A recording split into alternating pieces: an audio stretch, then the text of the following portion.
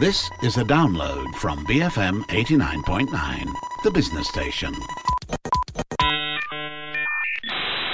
Very, very challenging question. This will fill my quota for intellectual thinking for the entire month for. But I hope it's been. It's good. Yeah. Because nowadays, everybody's like throwing these terms. Yeah. You know, like gaslighting, blackmailing. I'm like, what's going on here? It's like people are like always in these like quiet wars. Anyway. Now it makes sense. Totally makes sense. That's good. Yeah.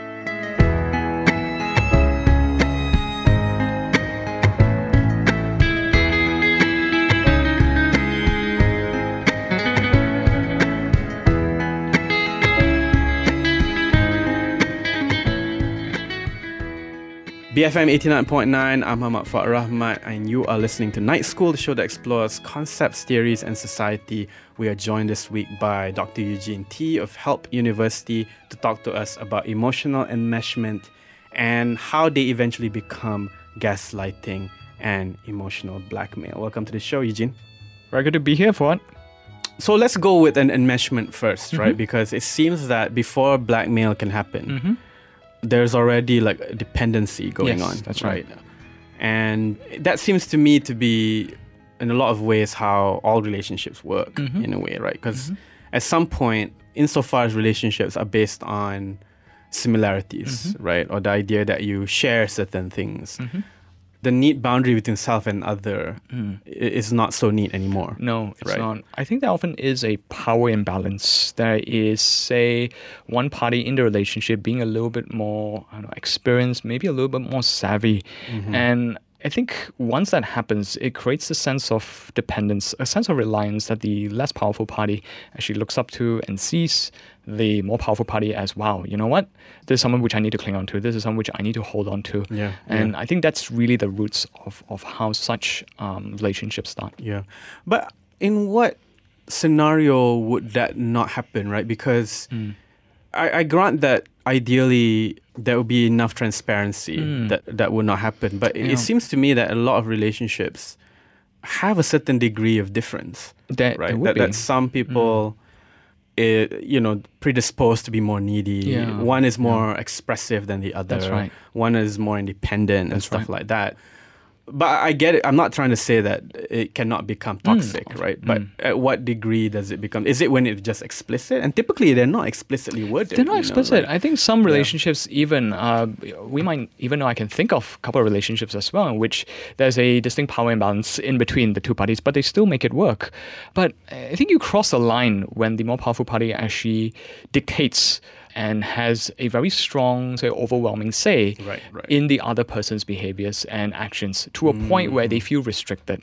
We talked about relationships being where when people come together, they bring out the best in one another. I think in this imbalanced relationship, one party stands to gain a lot more from controlling the other. I would use terms such as codependence and control. Right. So basically, in the case of gaslighting, emotional blackmail, what you have is somebody wielding authority. Yes. Right. Okay. There was a recent study conducted by a master's student, which I was supervising, and she conducted a range of interviews with people who have admitted to experiencing gaslighting.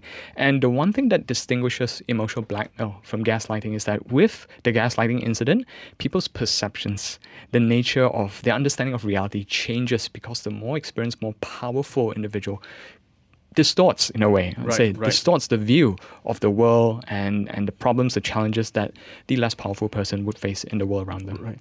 Now, how would this look like in like parent-child relationships, right? Where parents have to exercise a certain degree of discipline in the house, and obviously they're just savvier and they know relationships better. Yes. I mean, does that apply only to like intimate partnerships? Does it even apply to like parental relationships? No, you raised another good point. I think I was about to bring up parenting as well, because with enmeshment, you can have parents who pretty much literally hover over their children, hence the term, which we do have some research on, helicopter parenting. So they say this is terrible to say, but they embed themselves so much in their children's lives that the children don't actually develop a sense of independence or autonomy. Yeah. And I think this, in the long run, can be rather detrimental to their self-esteem, their self-efficacy. Yeah. But at some point, though, it's not just... I mean, there's so many things that are detrimental to a child's, self-esteem, right? I mean, because I know people with the best parents, and the children still have issues. You know, the parents never beat them, the parents never yell at them, and the children still have issues, right? So if that's the measure, then that may not be a unique way of pointing out where gaslighting is a problem, right? That is so true. I guess my question here is, at what point, because you don't want to use the standard kind of like typically authoritarian relationship, right? Because that's obviously like already like a problem that's obvious, right? But a lot of relationships, most of the time, because we talked about this before, you know, where there's always already enmeshment, Yes. right? At what point does it slide into like a power play, a tug of war, you know? I think like, if you were to ask a few questions, do you feel that your parents trust you? Do you feel that your partner trusts you? Do you feel that you can be yourself? Do you feel that you can be vulnerable? Is it okay to be you? I think it's another important question. Interesting. Right. So in relationships, are there certain aspects of my psychological makeup, my history, that I would still be very wary of disclosing to this other person? If you add that up, if you want to do some kind of cost-benefit, some numerical calculation, if the more of that you have, then I think that's probably a sign that you might want to consider as being detrimental to any closer bond that you have with this person. Yeah. Because I think there is that dark side to intimate domestic partnerships, Yes. you know, where it doesn't look like Instagram anymore, No, right? It's no. this sort of like, both, the same thing that brings out the best in their love, shows a side of jealousy and bitterness, Right, they do.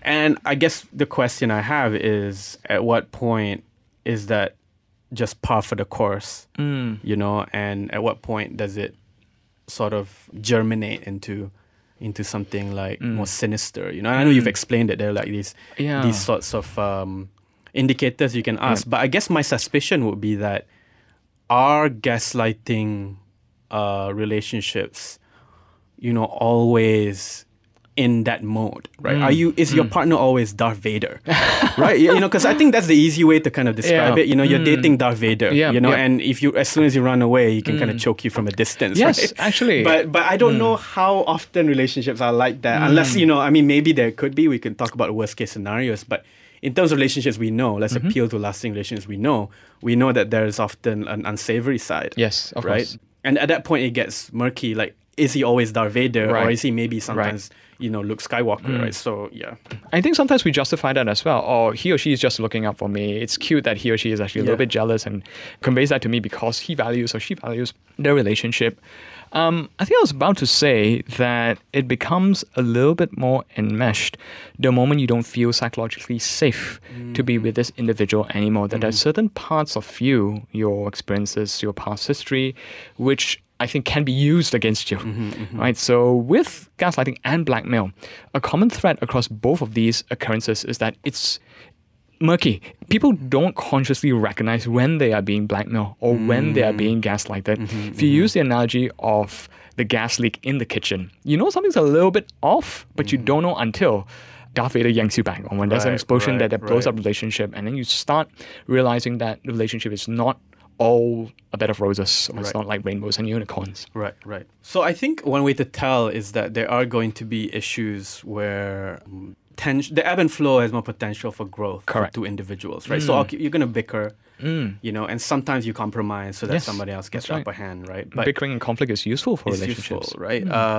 But like you said, I think it's a good way to kind of indicate like the sense of comfort. Yes. Is there still an overall sense of homeliness with this person, right? Is there still an overall sense that you can show your best self to this person without feeling curtailed, without feeling attacked, right? I think one additional question you might want to ask is, does this person really want the best out from me? Does this person really have the intention of bringing out the best? And it gets murky again because sometimes people's efforts to control you, to say what you can and cannot do, should or should not do, is often confounded. It's actually confused with this control. It's actually confounded with love or concern for this other individual. So to each their own, I would like to give a precise definition or kind of like a guide for which to identify when.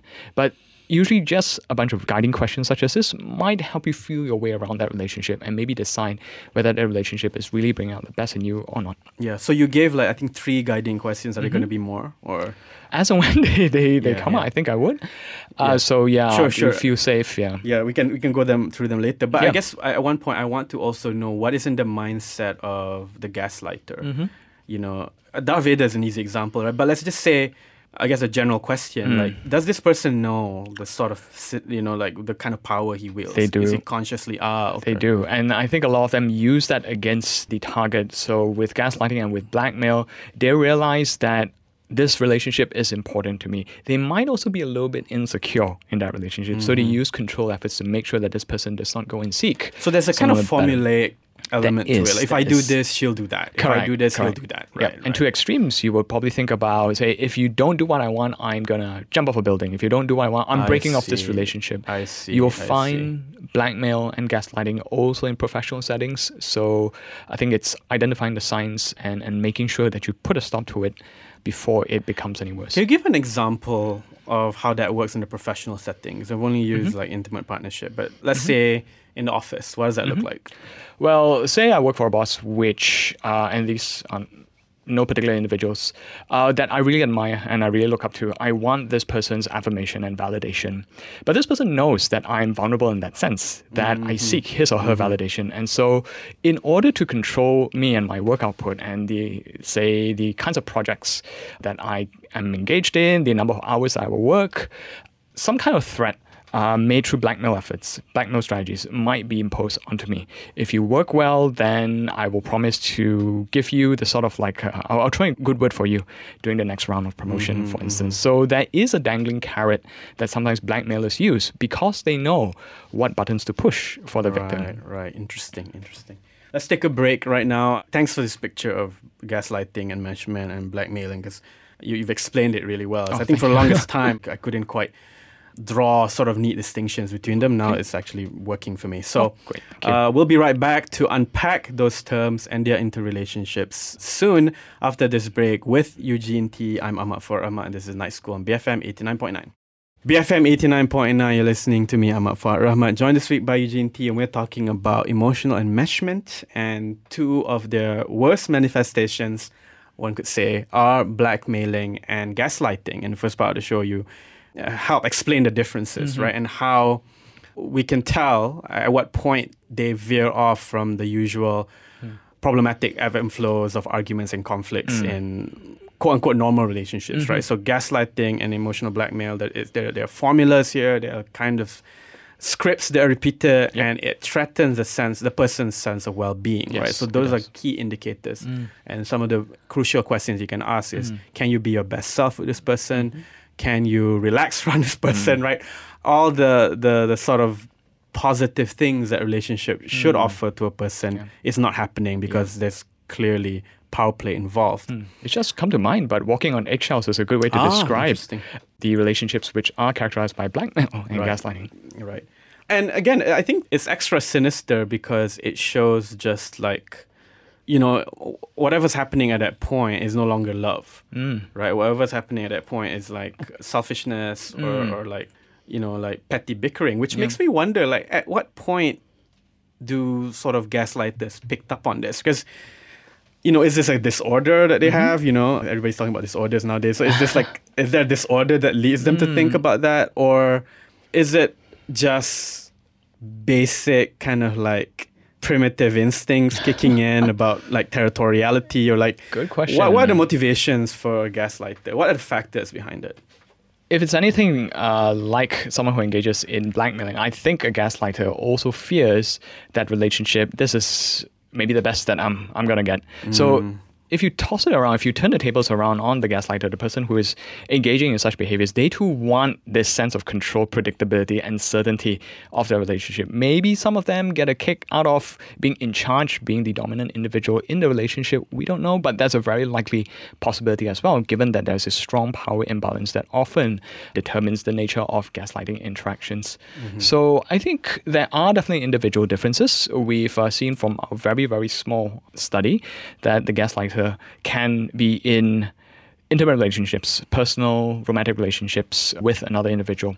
But again, just going along the theme of the power imbalance, we have also observed that this occurs within client and therapist relationships as well. Oh, interesting. Tell us some examples about that. Right. So, how do I say this without offending the colleagues? Not colleagues. No, I think therapists are human too. Sure. And I've also recently gotten a text from a former student of mine saying that, look, this therapist is really not doing his or her job. I don't know who this person is, but is sucking out the money from my friend.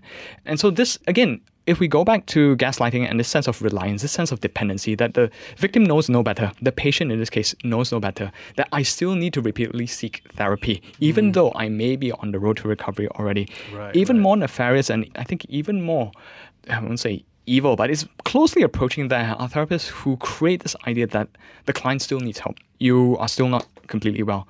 But we've seen cases of this as well, where the therapist actually thinks that, look, I need a little bit more on the side. This month has been a little bit tight for me. I'm just going to create this idea to this one particular client who I know hangs on to my every word and say that we need a follow-up session. And I think that is unethical, that is nefarious, that is also pretty scary when you think about it. Right. Yeah, I didn't think about it in this context, but, given how much confidentiality and how much not even confidentiality, but the sense of safety that a therapeutic setting demands, right? The power imbalance can be very, very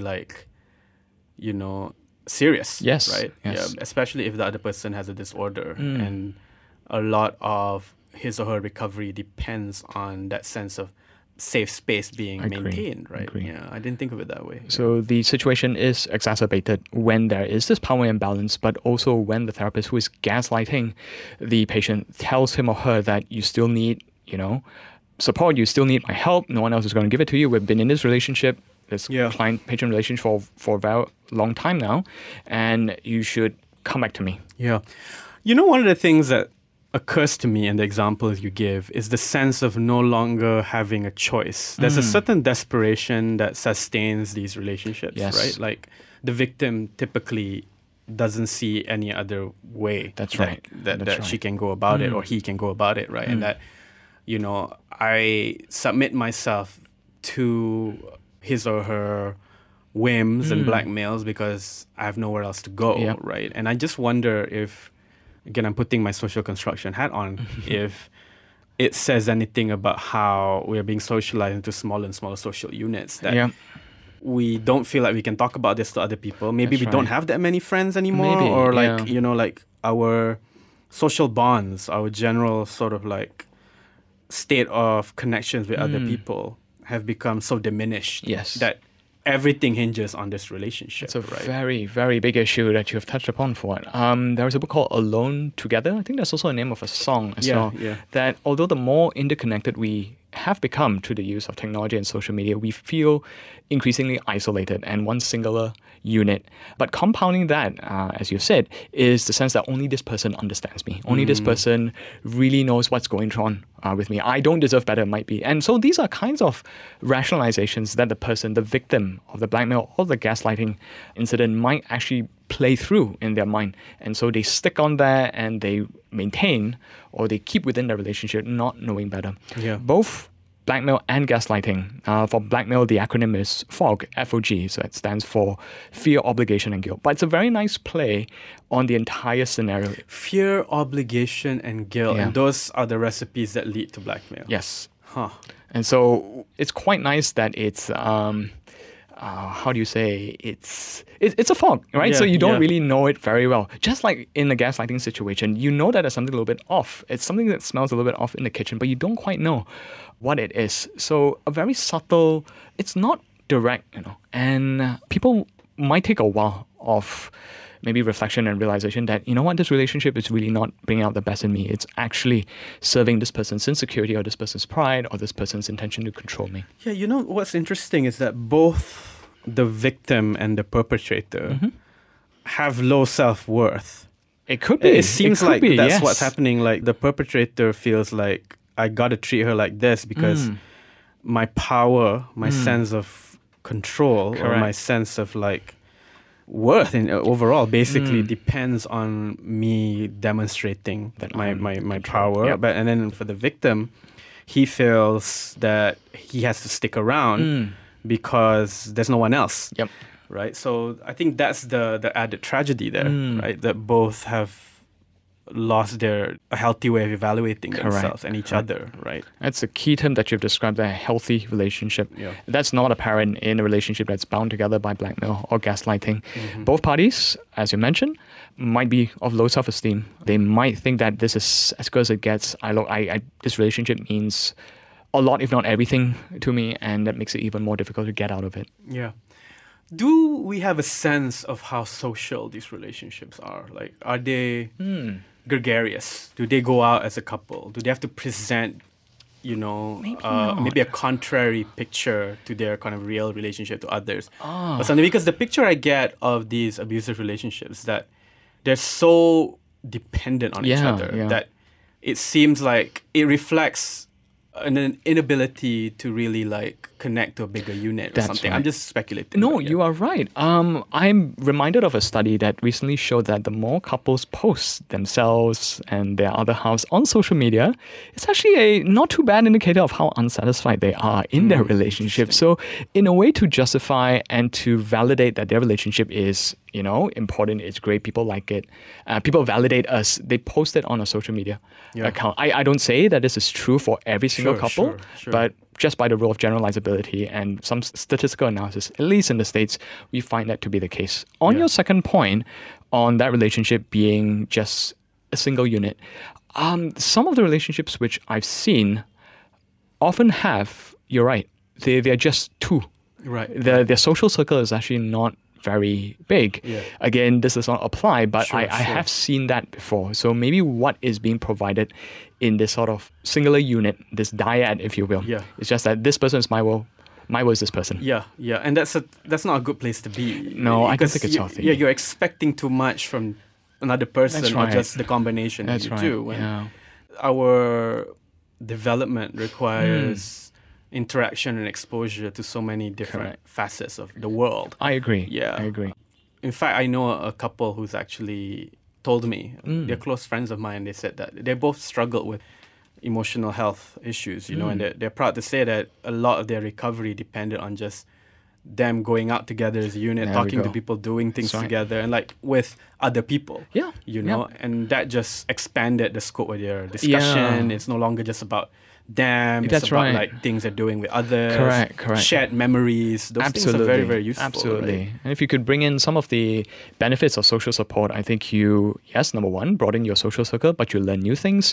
You become a little bit more interested in the world. I think you have a greater, pool of individuals on which you can rely on, talk to, as and when you need them. Yeah. So it's really not healthy. It almost sounds to me very suffocating to just be in that relationship and to have this one person serve you every single need. Yeah. Now, what's the way out for these relationships? Like, I assume a lot of them at some point end up in therapy, or maybe the gaslighting is so strong that it doesn't even, see the light of day. Yeah. But have you seen or heard of like success stories in terms of recovery, in terms of like those practices ending? Or I have. I'm not aware of the, stories that the therapist would tell me about how successful, but I imagine that to some extent it's untangling this entanglement or untangling this enmeshment, which has been quite useful and successful. I mean, some of the suggestions, as you've already mentioned, involves going out there, meeting, broadening your social circle. I would suggest that if anyone's in that kind of relationship, I think it's always that aversion in that first step, isn't it? It's not something which is usual for a couple that's always been together and they've only relied on one another. But I think to take that courage to actually do that is important. Therapy, I think, would also involve some steps related to this. Yeah.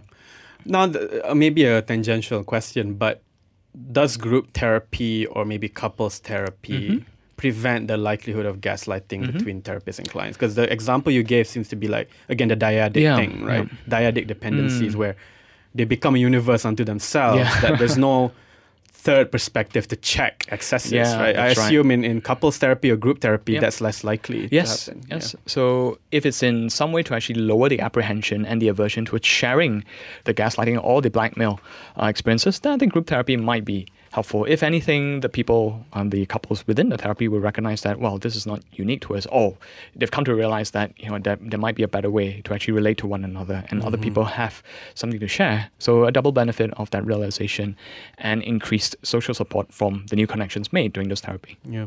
So it's not as bleak as it sounds. So you think, gaslighting and all that, there are ways around it. There are ways to overcome it. Yes, right? absolutely. Right. Yeah. But like I said, I think so much of it depends on them establishing a sense of security. Yeah. Right. And realizing it, isn't it? I mean, it's hard to do that for your own self. What more for yourself and another person? Correct. Right. Correct. Yeah. It seems like added tasks there. Mm-hmm. Yeah. Mm-hmm. And I think it's also important to see like how these take mundane instances too, right? Like there's a sense of, there's this marajo thing, which I don't know if it's emotional blackmail, but it could mutate to something like that. It right? could. I don't know. Playful expression of marajo, I would imagine, translates to pouting. In a way. So I think it can be playful, but if the marajo or the pouting turns into some full-blown tantrum throwing, that's when you might want to think that I think it's gotten to the extremes, isn't it? Yeah. So we're dealing with degrees here. Yeah, that's true. And I think a bit of frustration to the person you love or with the person you love, it's not that bad. Right? No, it's not. It's not. There is a study. I think it's aptly titled "Tickling the Monster." Oh, so it's a study on how people can use jealousy strategically to bring their relationships closer. I mean, I wouldn't.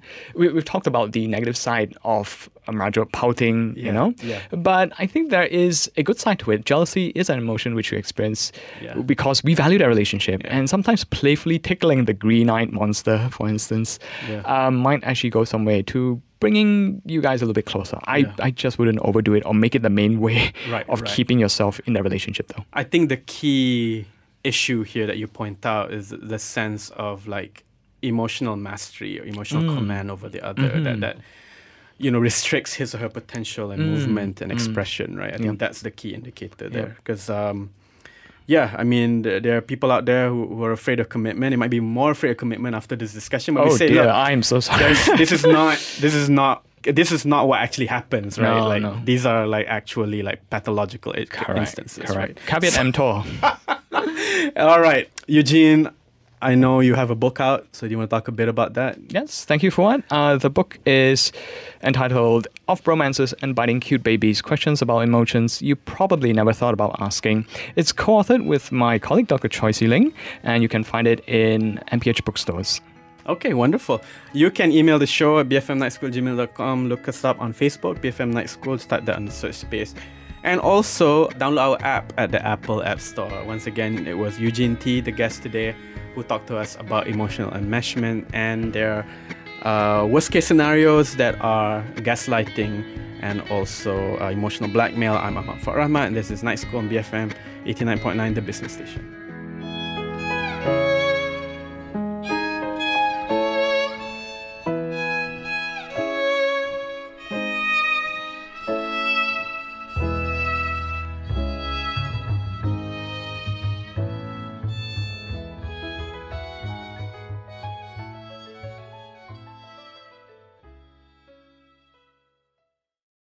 Thank you for listening to this podcast.